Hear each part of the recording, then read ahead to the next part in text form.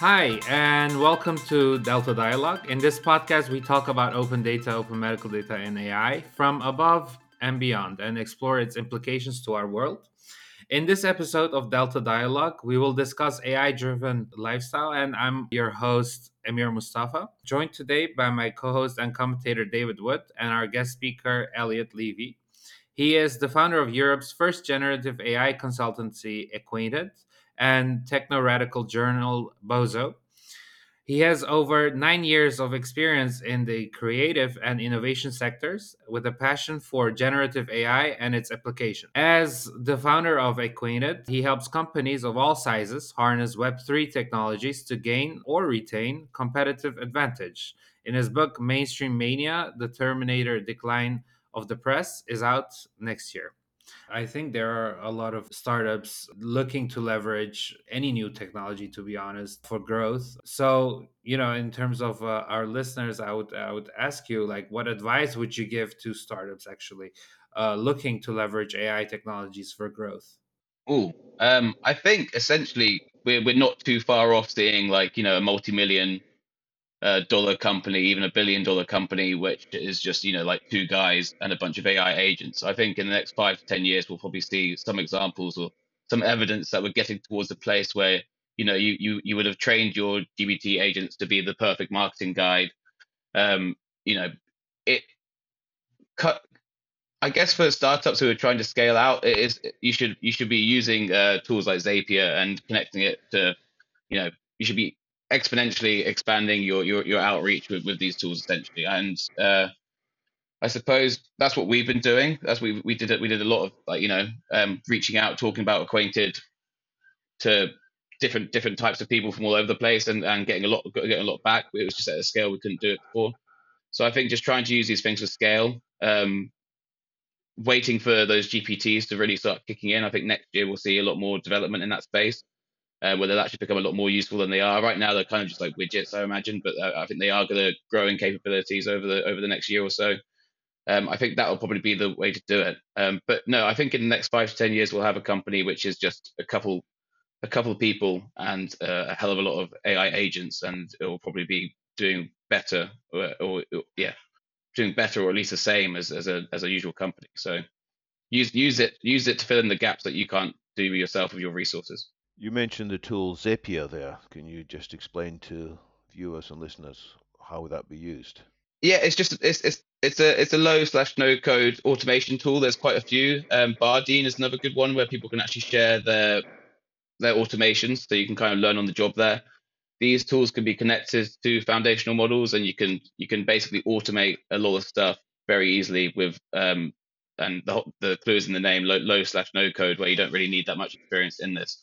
Um, if you're not using those tools, I think you should probably be sitting down and just spending 6 hours just learning about it, and you'll save much more than 6 hours in the long run. 6 hours, right? That from YouTube videos also. Well, I don't know. Yeah. Well, I don't know. I've had to teach people about this stuff, and I've done it over a morning before, but I always thought that wasn't long enough. So I think maybe it's just practice makes perfect, and that's why Bardine's a really good one, because actually you can sort of see what's possible and what other people have done, and then you kind of a bit more in the actual mindset of how these things can be applied and where. And they're not particularly AI tools themselves, but they are things that can connect AI tools to the other parts of and tools you want to use. Yeah, yeah. I think the term a few years ago was intelligent automation, and it's all getting a bit blurred now. But yeah, this essentially just a if this then that. So if I say this, then you do that, and then but you're connecting the intelligence of ChatGPT into that mix, so you can have a lot more complex tasks than you could a couple of years ago with these intelligent automation tools. As a founder of a consultancy regarding AI, are you at all concerned about, well, regulations and government restrictions, etc.? And I mean, the current state of AI regulation is not, I would say, in my opinion, it's not that developed yet. I mean, there's the AI Act that's coming into Europe, but in my opinion, what concerns do you have regarding these potential regulations? And aside from that, what changes would you like to see in the current atmosphere? Yeah, so I think for me, the Terminator style scenario stuff I think is a bit overcooked, and I think it's probably having a bigger influence than it probably should in the general regulationary debate. I think if you are saying the world's going to end, you need a hell of a lot of evidence to like back up such a massive claim. And I don't think I've particularly seen it. I think a lot of the arguments are kind of being used in bad faith to shut down stuff like open source, where they talk about, for example, the creation of bioweapons and stuff via AI, and then many studies actually show that compared to just usual Google search, you could get that same information because at the end of the day, this is just scraping the internet stuff. So I'm not really sure where we should be at with the regulation stuff yet. I actually was quite happy with the UK's approach where they said we're going to let each vertical do it themselves because they might have a better way of knowing how to do this. And then also any regulation and stuff we're going to bring in is going to be outdated in a year anyway. And I kind of think that's a nice humble approach to this. I don't. That doesn't mean to say I don't think there should be any regulation. I think there's um, surveillance stuff. Like being able to know if you haven't got a job for a certain reason or haven't been enrolled in a school, and or I don't think we should have AI judges, for example, even though human judges actually tend to give harsher sentences before lunchtime. So maybe we should. But I think in general, I think that the dust is yet to settle. I just think the hyperbolic tendencies to get the headlines with the Terminator picture in it is quite a powerful force that we probably need to try to keep a more of a level head about. Well, to connect back to the earlier discussion of warfare, you wrote that there are risks of having automated systems make their own decisions about what should happen in battles. That swarms of drones, if they encounter an opposing swarm of drones, they don't have the time to ask humans, what shall we do now? They need to decide, hey, we've got to engage, we've got to do X, Y, Z.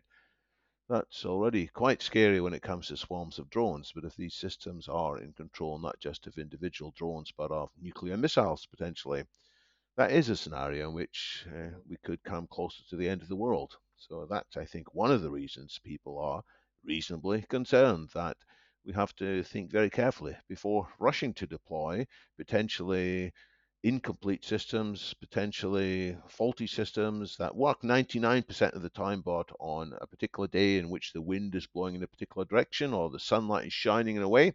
This isn't metaphorical, by the way. There have been systems in the past that have been misled by light reflecting off clouds in particular ways. Then I think there is a reason to seek a rapport, some collaboration in which all countries, regardless of their political differences, and my goodness, there's a lot of harsh political differences these days, nevertheless, they can all agree this should be avoided.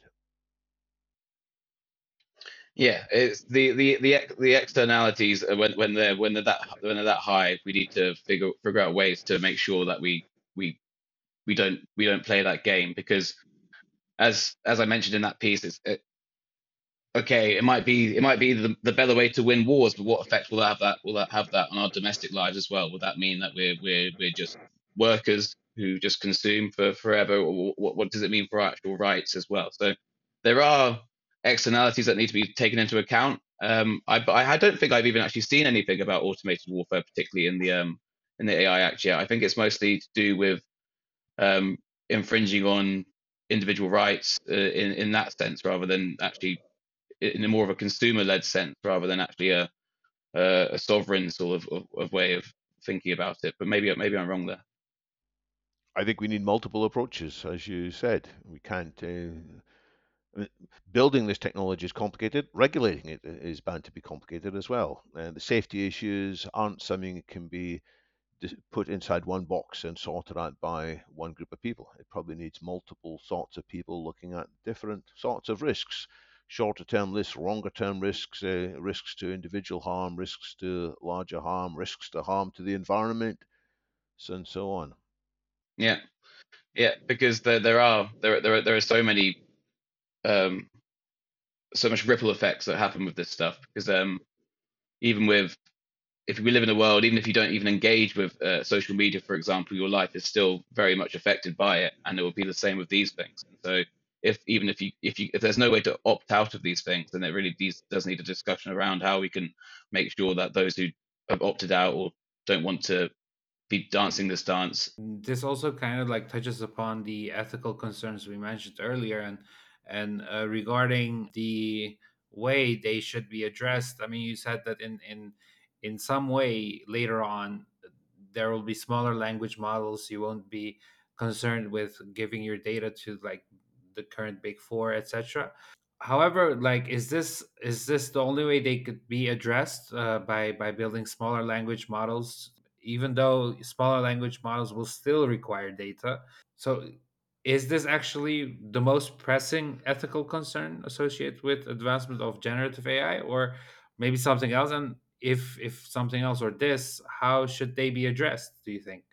Yeah, so is this more about the sort of like biases in these models and the sort of black box problem that's been knocking around for? Yeah, that's including that in general. To be honest, this when I say ethical concerns, it can encompass so many things, including biases. You said, for example, we shouldn't have judges, AI judges, even though someone was saying like we should have AI judges for lower rate crimes, for example. Let's start with the biases one. So, in terms of, yeah, well, how can companies, for example, ensure their AI solutions are free from bias? Yeah, I think what we touched upon earlier with the synthetic data, that's quite a good way to sort of, bolster a data set with perhaps more varied data than you might actually have, because a lot of the data you collect is from, a particular place in time, and so it's going to reflect that particular place in time. Um, in terms of the actual, there's also AI auditing startups. I've seen quite a few of them over the past few years, and I think they go in and double check your algorithms. So I imagine there'll be a lot more of this in the future, perhaps even a government regulated one. Um, and then I think what you mentioned about, yeah, I think maybe AI judges who are maybe just dealing with very petty crimes. I think it's all a trade-off, isn't it? So I think if someone's life is not on the line, then perhaps if we have to, it can take that sort of risk into account. But again, the problem is obviously that these tools are exponential. So even a slight incorrection can be exponentially expanded across the world with the click of a button. So that's why we have to make sure we get it right. And if we can't ever have 100%, fairness in terms of the AI judging, then maybe we shouldn't really go down that path. So, but yeah, no, it's all about a trade-off, and there are various ways to make sure your data isn't biased. I think data will always be biased in some way or form. I don't think it's ever going to be possible to be unbiased, because the data tells a story, and that story is whatever that is a bias in a way as well, I suppose. And if you try to get rid of that, then it's not really data. It's just useless information. But yeah, I think for a lot of companies, as long as you go into this with an AI ethics sort of product thinking mindset, where you kind of think of all those externalities from the get go and really kind of sort of map out what can go wrong, who could be affected by this, and build from that point of view, I think maybe that's probably a good way for you to sort of be on the right track at least.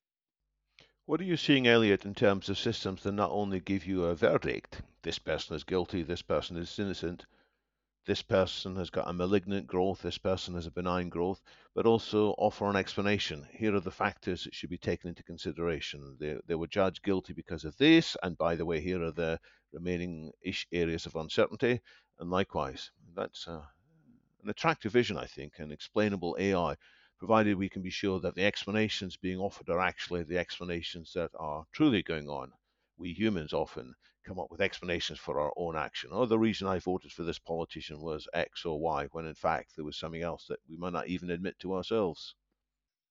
Well, yes, no, explainability is going to be crucial in this. And then we can mark the homework. Then at the moment, it is still we're going in blind a lot of the time. Um, and then we can improve them as well once we know if they've gone this way or that way. Um, yeah, especially for such crucial decisions, it's going to have to be part of that. Well, and in terms of data privacy, then, because, well, why data privacy? So if you look at, for example, the industries of the creative industry, like art, music, and and literature. I think the current models like are trained on, well, art and music and literature from the available works. What about the privacy of certain, for example, musicians? I mean, there's let's say the voice of Drake is being used to cover a Dutch song. So where is like the privacy, how big is the privacy concern, let me phrase it that way, regarding these industries, and how can we actually make sure that individual rights are protected? Yeah, I think I know no one likes to really talk about blockchain, but I think actually blockchain might finally have a problem that is the solution for. I think everyone's always said it's a solution looking for a problem, and I think smart contracts via the blockchain, which can be able to tell how much of your work influences output, and give you credit where credit is due in that sense. I think that will probably be a potential solution to this. I haven't looked into it too much, but I've in my mind's eye, I can see something going on there. Um, but in terms of actually, I think a lot of other tools, I think Google, for example, they made it so with their music LM, you can't say in the style of, you get that prompt doesn't lead you anywhere. Um, but at the same time, you can put a certain genre of music, and then you have the whole problem. Well, what if one artist completely created a genre of music? Then it's kind of, it's there are different layers to how much credibility one should get, but you can always find a way, I think, to get there, and that's the problem with this, and that's why I was saying at the beginning about no one makes anything in a vacuum. So it is very hard to sort of untangle that web of giving credit where credit's due, and I think something a bit more concrete like smart contracts might be able to sort of maybe help with that. But we don't want to be in a place where we're having another Spotify moment where artists don't get really get paid peanuts for at the same time being listened to by more people than they've ever been listened to before. Like that doesn't really make sense. Everyone knows that there's a big sense of unfairness there. So I think it will go away. I don't know how successful any of those lawsuits were against OpenAI from various authors. I can't imagine they would be. It's very hard to prove these things is part of the reason why explainability would be quite useful, but also probably why they don't like to maybe go with a transparent route, because then you might actually see what's under the hood, and it might not all be all that legal. But in general, yeah, there will be various solutions on the horizon, because it is just it's a problem that everyone really cares about. So I don't think anyone's gonna just leave that hanging. I want to touch upon your upcoming book, Mainstream Mania. Can you share maybe a key insight or a theme from that's hopefully coming out?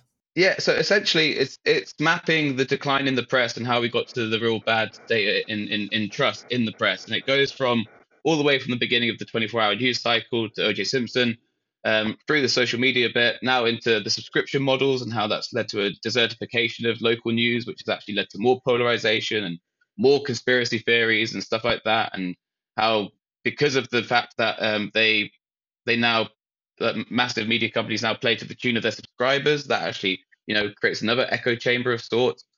And so basically, all of these past 2 decades of decline are now going to be intersecting rapidly with the rise of deepfakes. And I'm just kind of mapping the it's kind of like an obituary to where we've got to, and why it's going to be very hard for people to believe what they see in the years ahead. And that's kind of all it is. It's in a nutshell. But it was very interesting to research, just to sort of really go through and remind yourself of, like, oh God, yeah, that all happened. Okay, here we are. Okay, yes, and just like I say, the externalities of social media or the subscription model that you might not have thought about. And we're all very happy that the New York Times and whatever has done very well um, to survive the clickbait era. And then actually, at the same time, it's led to lots of local news outlets across the West shutting down, and what happens then. And and if it's only news that's on being told on the global scale rather than a local scale, people don't really feel attached to the news, and we're actually seeing a lot of people no longer even watching the news at all, and they've gone, they're turning their heads away from it. And what does that mean, and what have we lost there? And yeah, the intersection of that with deepfakes on the horizon is a murky mix, basically. How do you attribute the blame across modern new social media and the traditional mainstream media in terms of messing up public trust, growing tribalism, leading? Yeah, I think social media is probably the real cause. It led to the whole clickbait, serotonin grabbing headlines, which the media had to then compete with. Um, that then fed into the need for a subscription model because ad revenue dropped when social came about. And before it was actually, in a converse way, ad space was actually quite good because you couldn't track editorial decisions in real time to loss of readers. But you can now with the subscription model, which has led to some outlets changing their headlines, like for example, and changing their articles based on the fact that lots of people have unsubscribed for the previous take. Um, so that barrier between the readers and the writers is no longer there. And what you have in a sense is that you have a readership which feels that they have a complete ownership of the outlet now, and they're paying for a product. And if you don't deliver on that product, then you're going to be penalized for it, which encourages you to play to the tune of the readership basically. And then the masthead is kind of in some sort of arrested development essentially. So that's kind of how it all kind of came about. But yeah, I suppose social media was probably the heavy hitter. It already played on tendencies that we saw in the 24-hour news cycle that were happening anyway, but it just amplified it and took it to a different level. And the book's coming out next year. Is it mainly written, or are you still writing it? Are you looking for a publisher? It's mainly written. I am looking for a publisher actually, but in general, I started writing it about a year ago, and now I'm in the last couple chapters. The fun one, the one the one about conspiracy theories and how they are now becoming normalized because no one trusts what they read anywhere else, and how that's kind of fed into this, driving everyone insane. The title Mainstream Mania is because of the collective madness that it's kind of fed into and created basically. On this journey you've been with Acquainted, one thing I would like to ask is working on it on this for 8 months long, even though it's a short time in general, it's still quite a long time in the history of generative AI. And so that's why I wanted to ask you, do you see any gaps within the industry that needs to be filled in the coming year, let's say, places where people need to step up in terms of the industry itself, or just regarding generative AI? What could we advise our audience to say, like, hey, this is a good field to go in because there's a gap and we need people to fill this gap. I think next year we're going to see a lot more multimodal applications of generative AI. So we'll probably start to see it with intersecting with a lot of different innovations that have been occurring over the years. I think essentially Runway, the video one, they've announced their general world models the other day, which is basically the metaverse by another name. And I think probably generative AI is the key to unlocking the much what was probably it got mocked quite badly, didn't it? Because we weren't really ready for it. But I think essentially generative AI and being able to actually text to prompt worlds into existence, I think really opens that door. Um, Multimodal applications, we're going to see them in terms of self-driving cars as well. We're going to see, being able to take in what the car is seeing and being able to use that data in a intelligent way. Again, small language models, I think, will be the thing to look out for next year in terms of more domain-specific applications of generative AI, and then lots of animation. I think the CGI stuff's going to really kick off next year. We've got places like Pika Labs. I think they'll be releasing it in the next couple of months, but it's kind of Pixar ready assets essentially at your fingertips. So there are quite a few things which are haven't landed, and I think we're only really at the beginning of a lot of this stuff. And like I said, with the Google discovering new materials last week, or a couple of weeks ago rather, and then I think last week they actually used an LLM to solve an unsolvable maths problem.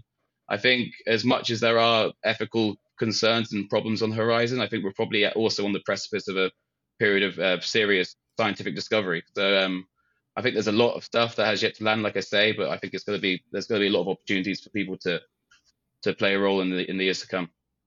So, whereas people today are often hearing about Mid-Journey and ChatGPT as the tools frequently mentioned, your suggestion is that the companies such as Runway and Pika Labs are going to be much more in people's minds because of their ability to do things with animations or videos. And I'm particularly interested in your suggestion that this will make the metaverse work in a way that it hasn't worked before. Because when people do go to the metaverse, at first they think, this is interesting. Oh, and then it runs out of interesting content fairly quickly. And your suggestion is that people will be able to generate the content by AI rather than rely on humans mapping it all out and creating it. Exactly. And we'll see even with companies like HeyGen who do the avatars, who are able to, do a photorealistic avatar of myself. I'll spend 2 minutes training it in hand movements and talking, saying random words, and it will be able to, I'll put in a script. I put one of my whole articles, and it will produce a whole webinar. So that sort of technology embedded within things like the metaverse will obviously intersect at some point. And I think generative AI is probably the force behind all those things happening. So we might in the metaverse meet you, Elliot Leavy, or we might meet our own favorite characters. You might meet Abraham Lincoln, or I guess there isn't so much video of him, but maybe somebody more modern like Barack Obama or some of the other interesting media stars. We might meet them in our own private little metaverse. Oh, 100%. I think for education, wouldn't that be so fun? Conversing, it'll be trained on all of Abraham Lincoln's literature, and it will be a photorealistic rendition of him, and he'll be able to talk you through everything, and you can ask him questions. It's kind of exactly what the I forget the name of the man, Berners-Lee, the who he envisioned Web 3.0, and he said it would be, us being able to talk to the internet and the internet being able to talk to itself, and that is kind of where we're finally getting to. And he was a very clever man, and he was right about Web 1 and 2, so it stands to reason that he's probably onto something with Web 3, and I think we're finally getting there. This has been a fascinating conversation. I like the mention of a Cambrian explosion, which we're potentially seeing in biological history. For millions of years, nothing much changed, but then somehow there was a whole wave of innovation, perhaps because creatures learned to see light for the first time and eyes developed, and once they could see each other, then they could chase each other and eat each other, and a whole bunch of innovation needed. So we've got a Cambrian explosion potentially underway. But that's going to be so confusing for people. We're going to need trust more than ever before. We're going to need reliable companies that not just can sort out fake videos from true videos, but dare I say it, fake consultants from reliable consultants, people who can actually back up their slick PowerPoint slides with genuine knowledge. So I think trust is going to be key. Part of that also is finding reliable educational materials. We didn't talk much about it, but I think the potential for education to be transformed with language models. We're seeing a bit of it with Duolingo having its own avatars in it, powered by large language models. We're seeing it with Khan Academy, who've got their is it Khan an assistant. But I think there's going to be a heck of a lot more, and we need it badly because there's going to be so much to take in that if we're not careful, we're going to stop trusting altogether. So I am looking forward to seeing this developing, and I am particularly looking forward to reading your book when it's available, Elliot. Thanks so much for joining us on the show. Thank you for listening to the Delta Dialog. This episode is brought to you by the UN, a tech community focused on artificial intelligence in healthcare, machine learning, and related disciplines. I am Emir Mustafa, and see you next time.